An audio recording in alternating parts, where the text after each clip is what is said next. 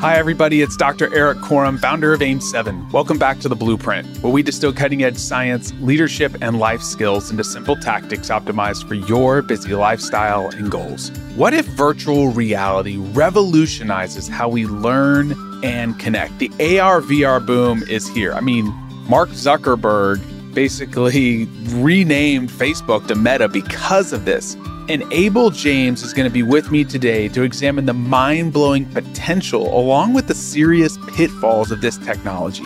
We discuss how these exciting tools can expand human potential through immersive environments that are far beyond anything you're going to see on a flat screen. But because of the immersive nature, this has a chance to reshape how we communicate, and it could reshape our children's minds like anything we've seen before. So I'm thankful to have Abel on the show to talk about this, as he's created hundreds of virtual reality experiences in nature. He's used this in a very positive way. So this is a fascinating conversation that you're going to want to dial into. So let's get right to it. Let's lean in and learn from the best.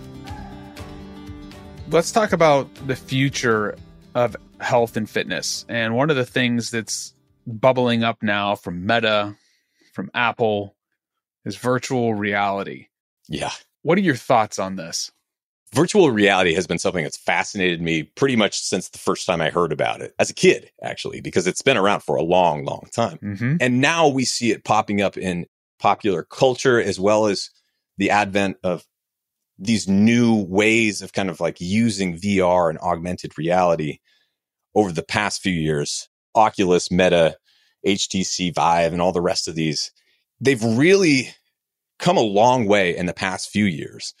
But what I haven't seen is the utility really be there, at least for the common person, to use it for good in their own lives. That's coming soon, though. And we need to learn how to use virtual reality for the good stuff, like education, presence, improving our performance, improving our mood states, meditating, and the rest of that, before we just get too carried away with horror-based experiences, violence, strange sexual things, which could become addiction. Like, a lot of people are dealing with addiction enough already. Looking into a smartphone is not really advanced technology from a physiological standpoint. Looking down here and trying to learn everything or drive your own habits that way, it's already super addictive.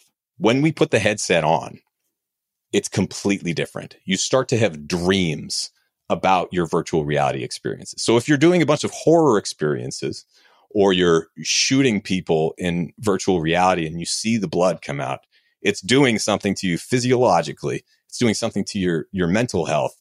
And so it's really important that we harness the goodness. And have you experienced putting on the goggles and doing a few things? Yeah. So a friend of mine had me over at his house, and he's like, hey, this is like 18 months ago. I'd never done it before. And he's like, I want you to put these headset on and you're going to like walk this plank, right? Outside of a building. I was like, I knew what reality was, but I hate heights like that. Yeah. And I like barely did it. And then he pushed me and I like fell, of course. Then unfortunately, I got a sad story. I was doing the boxing game, right? And they like sequestered me so I could be by myself, and I'm boxing, right? Which is fun.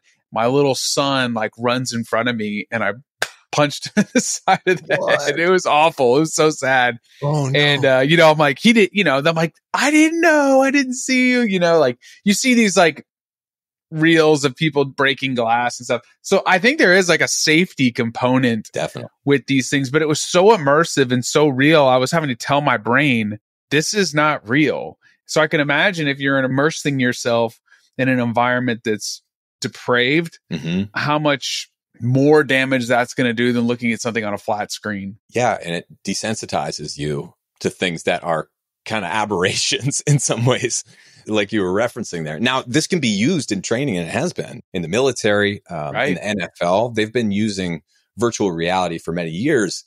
I don't know if you experienced this. You probably did, but I did a whole bunch of boxing experiences in VR. And as soon as that guy comes up to you, even though it's totally a video game, it's not a real person, my heart rate jumped like crazy. I started feeling weird.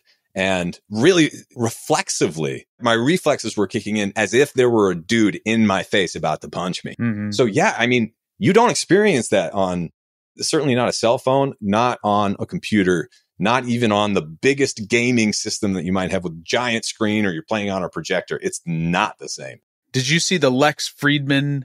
Was it Mark Zuckerberg and Lex Friedman? With Zuckerberg. Yeah. I mean, Lex is having a hard time keeping it together. He's like, they're doing an interview. So imagine you and me doing an interview. We put our VR headsets on and it's like we're in the same room. I can see why Zuckerberg really over-indexed and renamed Facebook Meta, because he's thinking this is how it's going to be. And it may be like future state. And there's a lot of good for that. Imagine like you want to do an interview with a candidate.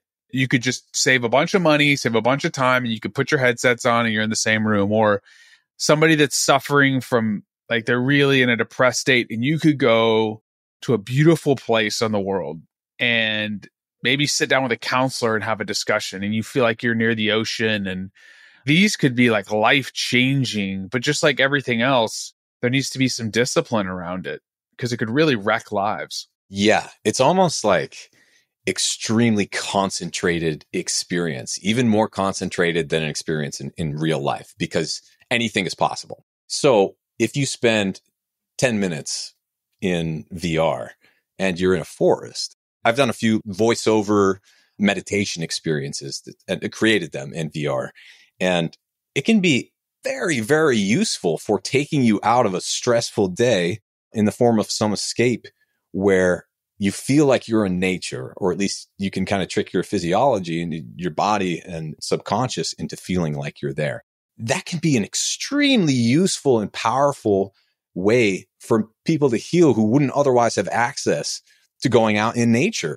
Another thing that is incredible is that the ability for people to feel like they're in a place learning something from a person with the state of presence that virtual reality or augmented reality provides opens up the world of education to everyone, or at least it should. So it doesn't matter if you're in Africa, Asia, South America, the US, it doesn't matter if you're in a city, you can feel like you're at Yellowstone.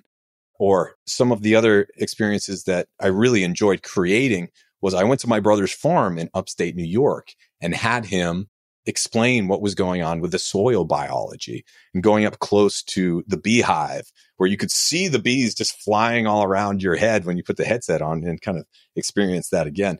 If you want to learn, this is going to be an incredible way to do so from anywhere. And I haven't seen many people really take advantage of this yet. Right now, it's kind of Zuckerberg is just like, here, gimme. Yeah. I'll take all of this. And to me, it seems like he and a few others have really squandered the opportunities in the past few years, especially over the pandemic, when many people could have been educating themselves, building skills, but instead they were just riding on roller coasters and like shooting people or whatever the other silliness is in VR. But if you want to train, if you want to get good at boxing, that'll be difficult to do on a phone, on a computer, or in a video game. In VR, you can easily see how, yeah, it's not as good as actually boxing, but it's pretty dang close, and it's getting closer. And the way that the NFL has been using this and other pro athletes is if you're playing a video game, then yeah, maybe you can start to learn the plays or whatever outside of VR. Maybe you can learn the plays and try to memorize things and see what's going on. But when you see a linebacker coming at you from the left and he's about to take you down, it feels just as real as if you were actually there. So that it raises the stakes, that sense of presence raises the stakes so that we learn faster, we learn better. So make sure you're learning the right things. When I was in the NFL, we would use games are tracked using what's called Zebra technology. And Zebra uses RFI, and you could get XY coordinates on the field. And so then what there was some groups that started doing is they were using augmented reality. And most importantly is like you could go back and watch the game from your position. Yeah. So I first tested this out. I don't know. It was like 2017 or something. We're in a hotel room at the combine in Indianapolis. This guy's like, let me show you what's going on. He puts his headset on. I'm the center. Where's the Mike linebacker? And I'm like, Mike right. He's like, perfect. What's the defense? I'm like, it's a 4-3. And what you can do is you can start training pattern recognition really fast from your position. So you're like ground level view. Imagine what this could do for kids, what it could do. I mean, just job training. I can see why VCs are like investing in some of these companies and pouring a lot of money in them because it is the future of education. I'm excited about hopping on a podcast with you one day and being able to sit like in a room and have a real conversation that's just recorded. Totally cool. The ability also to make experiences last a lot longer than they do in real life and re-experience them over time makes me feel like, for example, I thought that when I recorded a bunch of experiences, I did virtual tours at national parks and state parks and nature areas and farms and that sort of stuff. Did hundreds and hundreds of those. And I thought I was capturing the location when I did that. But especially after the pandemic happened and everyone started putting on masks and acting differently, or there were more or fewer people in a particular location, I realized that I was actually capturing a time, a location and a time.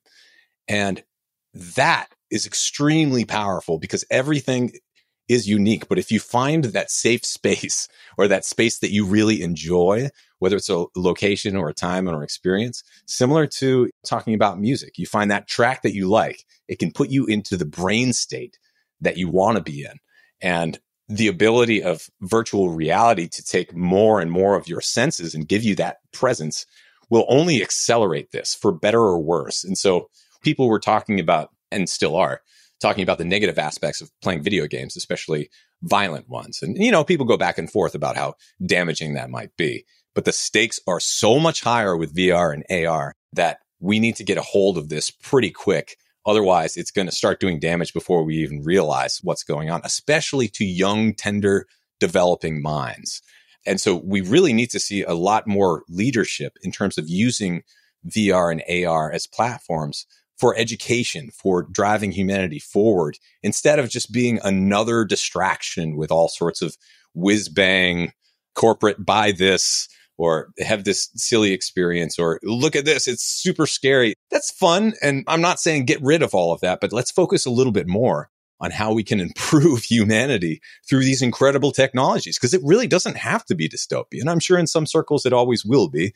And it's part of the light and dark thing. You can't have one without the other. But let's focus on the light, because this is an incredible technology that allows people to travel to places that they probably could never go to because they live somewhere else, or they can't afford it, or they wouldn't be able to get that intimately close with this sense of presence with other pro athletes or boxers or farmers or whatever it is. This is a fantastic technology that provides so much promise if we use it the right way. So let's all do that. Whoever's listening to this, let's focus there, because it's tempting to just do all the silly stuff and get carried away with a lot of stuff that's distraction, baking in things that we don't want in our consciousness. Because like I said, the sense of presence that you get and the fact that your mind is honed in and focused in a unique way affects us so much differently than smartphones and modern technology, which modern technology tends to distract us and kind of scatter our attention. VR focuses it, maybe even more than most people experience in regular life, because there's so much more going on, or there's the opportunity for so much more to be going on, that if you're concentrating education into that 10 minutes that you're in VR, then you can learn faster, you can perform better, and you can be a better person. But if you're just kind of using it for, or if it's being used against you to make you more addicted or make you want to buy more products or this product or that product, then unfortunately it's going to be backfiring on a lot of the people who are early adopters. Absolutely. Abel, I think if anybody's been listening to these several episodes with you, they can tell that you are a deep thinker, that you are highly skilled at what you do.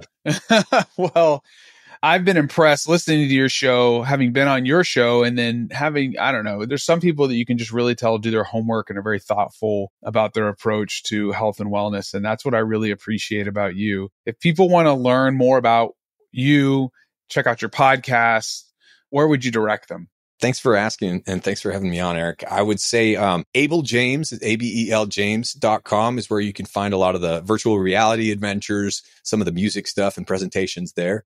The podcast as well comes up under Abel James. And for many, many years, it's been called Fat Burning Man. I'm tinkering with the idea of just calling it the show and making it a little bit less domain specific, because like you said, it's fun to kind of talk about all sorts of different things. But yes, of course, there's the podcast, Abel James or Fat Burning Man. And then I'm not super active on social media, but there's definitely a lot of conversations that you can find if you look up Abel James. And I would encourage anyone who enjoys listening to this show to check out your interview on my podcast, because I really enjoyed that one myself personally. And I hope we do another one again soon. Absolutely. Thank you, sir. Thank you. If you enjoyed this series with Abel James, do me a favor, take a picture of the podcast cover art and share it on whichever social media platform that you enjoy using. Tag us and ask us a question, as this is one of the best ways that you can help us grow the show and impact other people. Thanks again for listening, and I'll catch you on the next episode.